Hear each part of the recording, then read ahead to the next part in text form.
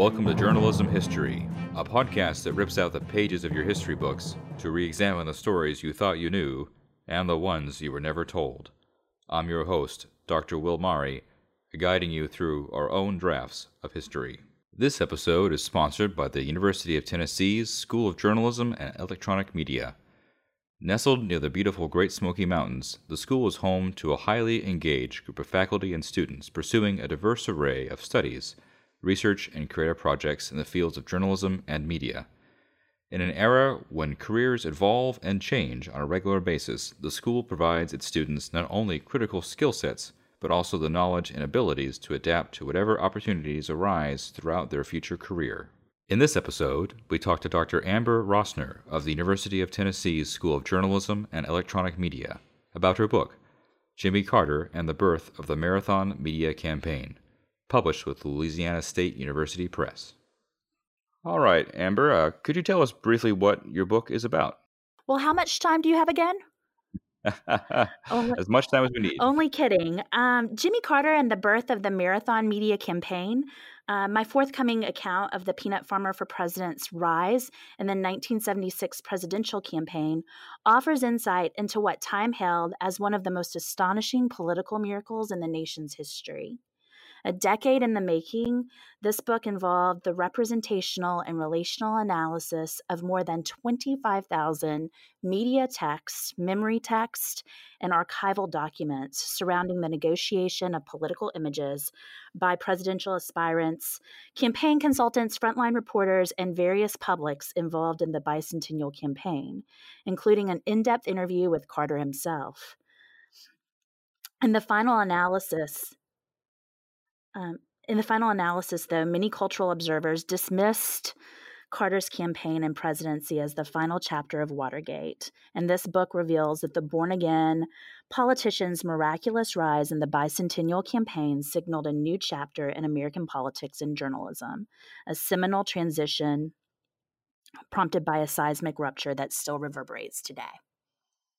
Wow, that's really awesome. No, that sounds very exciting, and what a good moment to talk about President Carter. I mean, I guess I always ask this of authors because these books are so much work, but with all that, what motivated you to research this book and to write it? Yeah, that's a really good question. One that many folks, including Jimmy Carter and my mother, have asked me along the way. Carter, when I had the opportunity to interview him in October of 2015, reminded me that books about the 1976 campaign line his shelves at his home in Plains, Georgia. And my mom said, how on earth can you shift from a book about baseball to presidential politics? However, for me, the answer was quite simple. And I imagine that the skeptical tone of my skeptics might have sounded a bit like that of Miss Lillian Carter when her eldest son told her that he intended to run for president. Lillian, of course, said, "President of what?" And so my shift into this research subject matter was far less dramatic than Carter's sudden presidential ambitions in the early 70s. Nevertheless, it spurred questions from mystified family and colleagues at my decision to move from a fruitful area of scholarship in sports media history to what they viewed as well-plowed ground surrounding Jimmy Carter. Despite their derision, I persevered with my intent to study my backup dissertation topic, the rise of the relatively obscure peanut farmer from Plains to the White House in 1976. And of course, at the heart of this study remains a similar focus that was central to that of my first book, an interest in the negotiation of images of public figures in the media and the role that these images have on our national culture.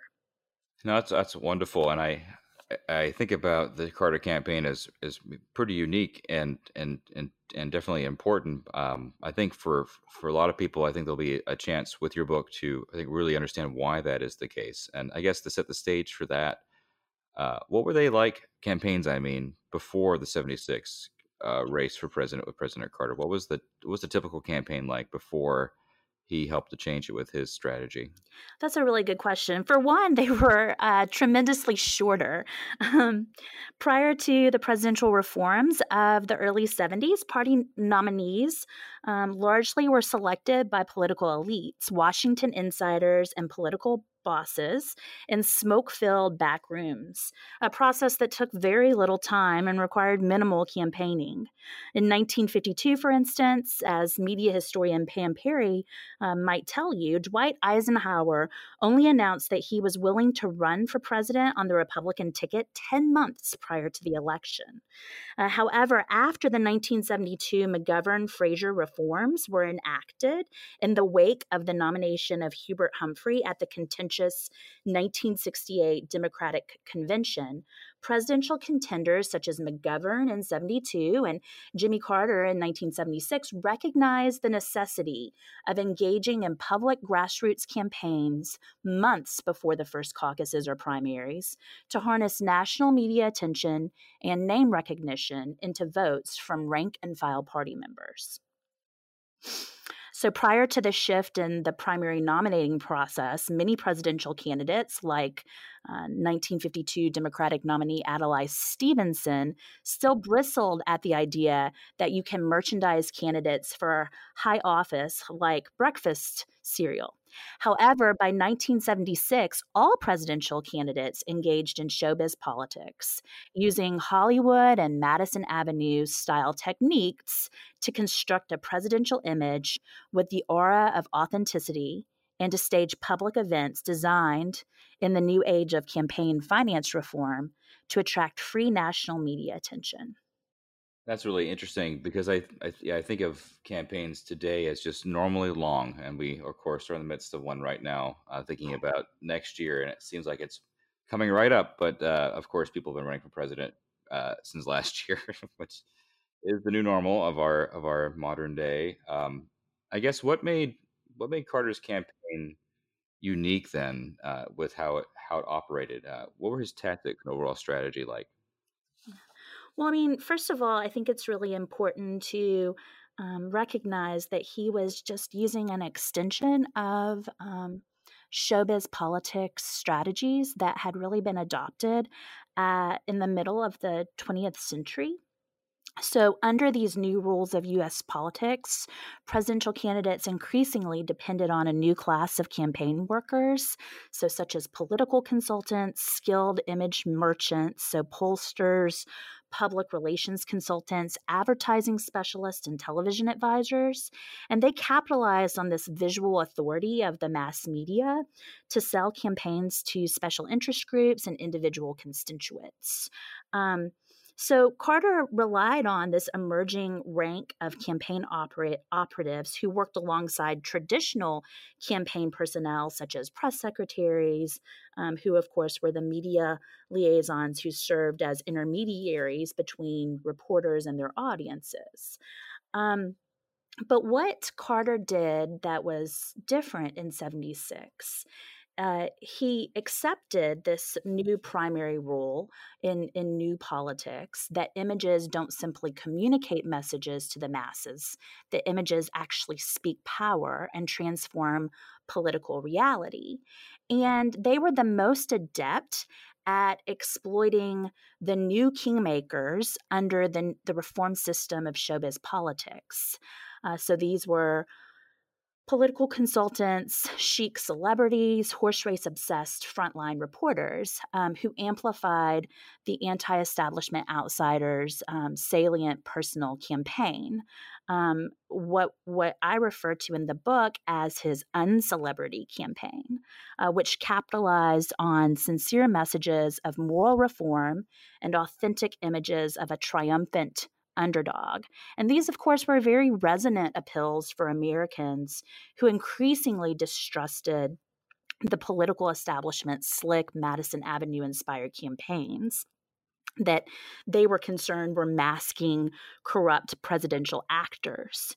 So, as I include in my book, Pulitzer Prize winning journalist David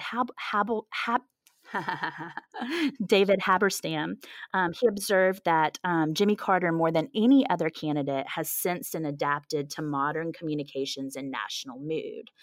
So, particularly, he tapped into the national mood through public opinion polling and had designed this very resonant, salient message of moral reform. But he adapted to modern communications in part by going local. So that's an extension of Samuel Colonel's logic of going public. So he went local with a grassroots campaign in Iowa and New Hampshire, and also all across the United States during the invisible primaries to attract that national media attention and name recognition to bolster him into the primary campaign in 76. And as part of that, what was his dynamic with reporters on the road? I mean, what was that like with President Carter? Yeah, that's a great question. So initially, reporters kind of bristled at Carter's attempts to establish rapport with them, particularly after their experiences with Johnson and Nixon. Um, and uh, but I mean, it was a great strategy in ways that Hamilton Jordan, his campaign uh, director, and Jody Powell, his press secretary, had to establish a close rapport with reporters. But they kind of had this outdated mentality about how to go about establishing rapport. So in one of the first campaign memos delivered to Carter in November of 72, they said, like, these stories, they can't just be planted. Like, you have to go out of your way to have a weekend with prominent reporters, prominent publishers like Katharine Graham. Nevertheless, though, Carter did attract media attention because of the way that he, was an underdog victor, because of the way that he was declared a winner in Iowa and then New Hampshire. It was kind of a sensational storyline, and as we know, our our news media, we're an objective news media, we're biased towards those sensational storylines about underdog winners, right?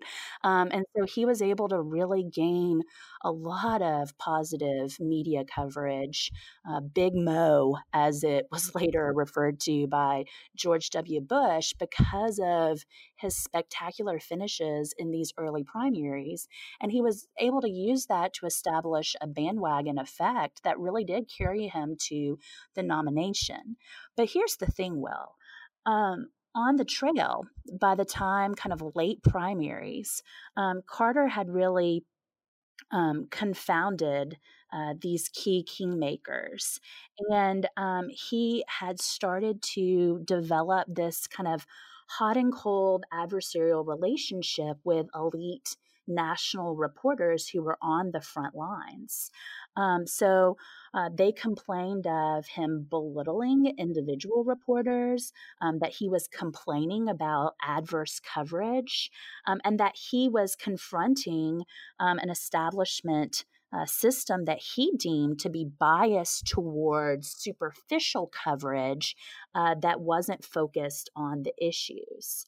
Um, Nevertheless, he would come to watch his cultural appeal fade as these chic frontline reporters probed his fuzzy image craft um, of what they deemed to be an enigmatic candidate. And I want to share with you, and if you'll permit me to read for just a second, something that just really resonated with me. So neither party was completely inaccurate, as Chicago Tribune rookie campaign reporter Eleanor Randolph explain. The Nixon presidency had helped create a whole breed of political journalists who appeared in great numbers in 1976 to explain the character of presidential candidates. It was a kind of Teddy Whiteism gone wild. Yet for all of us out there trying to explain what kind of person Jimmy Carter was, most of us didn't or couldn't and opted to call him an enigma. And basically, that becomes the industry's collective shorthand for the shared antipathy that they have for Carter and with Carter. And as Randolph goes on to say, maybe it was better to say that Carter was an enigma than to say directly in the middle of the campaign that he wasn't a particularly nice guy. So basically, Carter is at his pinnacle, and he's already starting to see this relationship with reporters that he had worked so tirelessly to establish erode, in part because they saw some of his strategies as contrived, in part because they started to resent what was kind of an open press access starting to close amid just the size of it all. And then in part, they were really put off by what they saw as his pious attitude. And then finally, they were determined in the aftermath of Vietnam and Watergate to catch this man in a lie, this candidate who promised never to tell a lie. Man, that does sound pretty dramatic, actually, in many ways. Oh my goodness! And I can see how that whole context impacted Carter's campaign, and I do wonder, after Carter, how did things change while he was in the White House? Perhaps already beginning, but with Reagan and beyond, with other campaigns. What was the change with campaigns overall once he had finished his time in the White House? Yeah, well, first I'll talk to you a little bit about kind of how Carter tried to communicate with the people once he was in the White House. Ken Auletta had this great piece, and of course he was a freelancer for the Village Voice and for, in this case, more the Media Magazine, which was a spinoff of the Journalism Review that one of our division members, Kevin Lerner, just released an amazing book about. But Ken Auletta said that by the end of the campaign, that reporters recognized that covering Jimmy Carter was like playing chess with Bobby Fischer, right? And so there was this kind of game strategy dynamic that starts to emerge, right? The president versus the press, who will win? That's the tagline on that cover story in More. And so I think that by this juncture in time, both Carter and the working press, the traveling press, they saw this as a bit of a game, right? And so Carter, for his part, recognizing that those relationships with the news media were eroding fast, starts to take on more and more of Nixon's news media management tactics. And obviously, in the immediate aftermath of Watergate, the working press, they start to resent it very deeply. And start to critique that. They also start to critique what they call his cardigan gimmickry. His image craft, right? And so that relationship starts to unravel really quickly.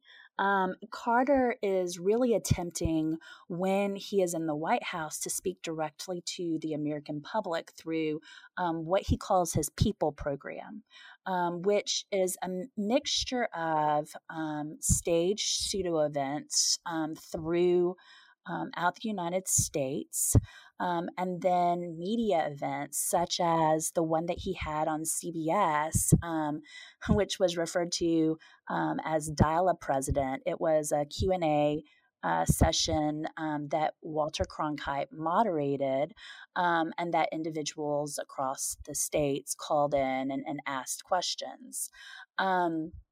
He also attempted just to cultivate local reporters across the United States and to bypass the national press.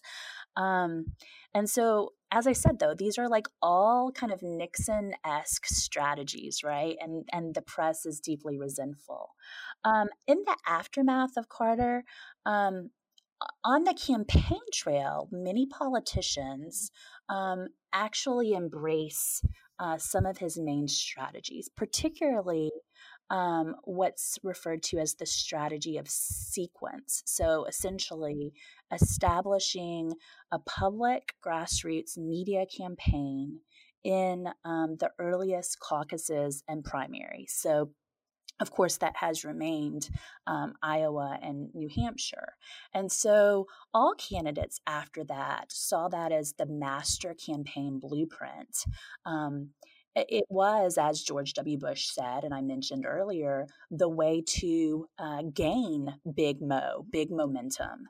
And then you get this bandwagon effect to where even when, and typically it's when, not if, even when you have an anybody but, the front running candidate movement, you can withstand it because you have gained enough support in those early primaries to say, I'm the front runner. You can't unseat. The establishment can't unseat me, right? And that's a strategy that Carter. That's a strategy that Carter originated. It's a beautiful one, in many ways. Once in office, presidential actors who came after Carter saw the weaknesses of his open access press strategy. And they went to a completely closed press strategy. Reagan, it's so funny because right after Carter is elected, he is considered to be the great communicator. Um, and of course, he is overshadowed and unseated in that role by Reagan, his predecessor who comes after. Um, and and Reagan, what he's particularly successful at is, these staged photo ops that Carter had been including, but something that Carter was not very good at, this official line of the day, this unified line that the administration has to give and offer the news media.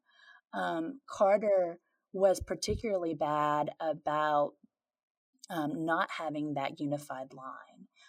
So there were always leaks in Carter's White House. And he was also the one to deliver the news about everything, not just the good news, the bad news. So presidential actors after Carter, when they come on the scene, if there's bad news to deliver, oftentimes they send someone else out to do it, right? And Carter didn't engage in that at all. So these were kind of some of the key things that those individuals who followed Carter learned from him and were successful at adopting to their advantage. Yeah, that's a lot of impact on his predecessors right through the present moment. And in the midst of a primary season right now, you can even see some of that big Mo focus with people like Vice President Biden and others seeking that sort of energy.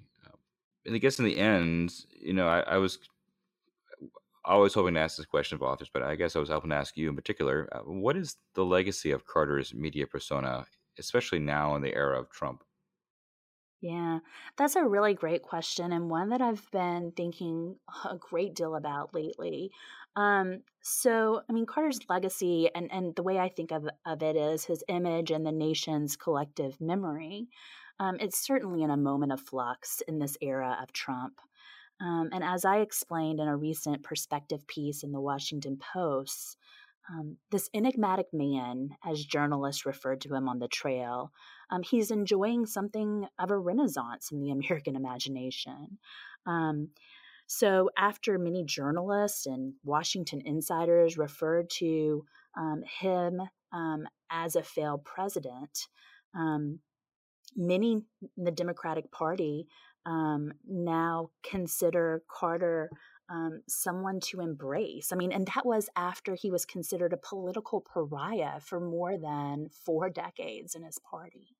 Um, so, what we've seen in the last couple of years is that Democratic presidential contenders in the 2020 race, they're flocking to Plains. They're making these well publicized trips to embrace the legacy of this town's most famous resident. Beyond that, as we've seen, a seat in Carter's Sunday school class, it's becoming one of the hottest tickets in town.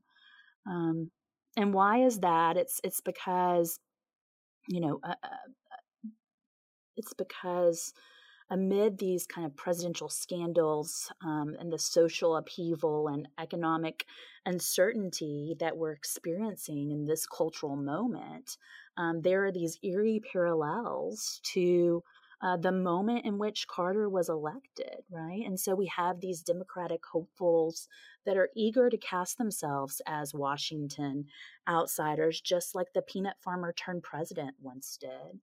And we're all kind of experiencing this intense nostalgic longing for what Doris Kearns Goodwin referred to as a good and decent man, right, who led the country through this moment of national crisis. And it's a moment like the one that we are seeing in the minds of many now. So there has been this unprecedented renaissance, one that's prompted a number of historians to revisit Carter's life, and particularly the narrative around his quote unquote failed presidency.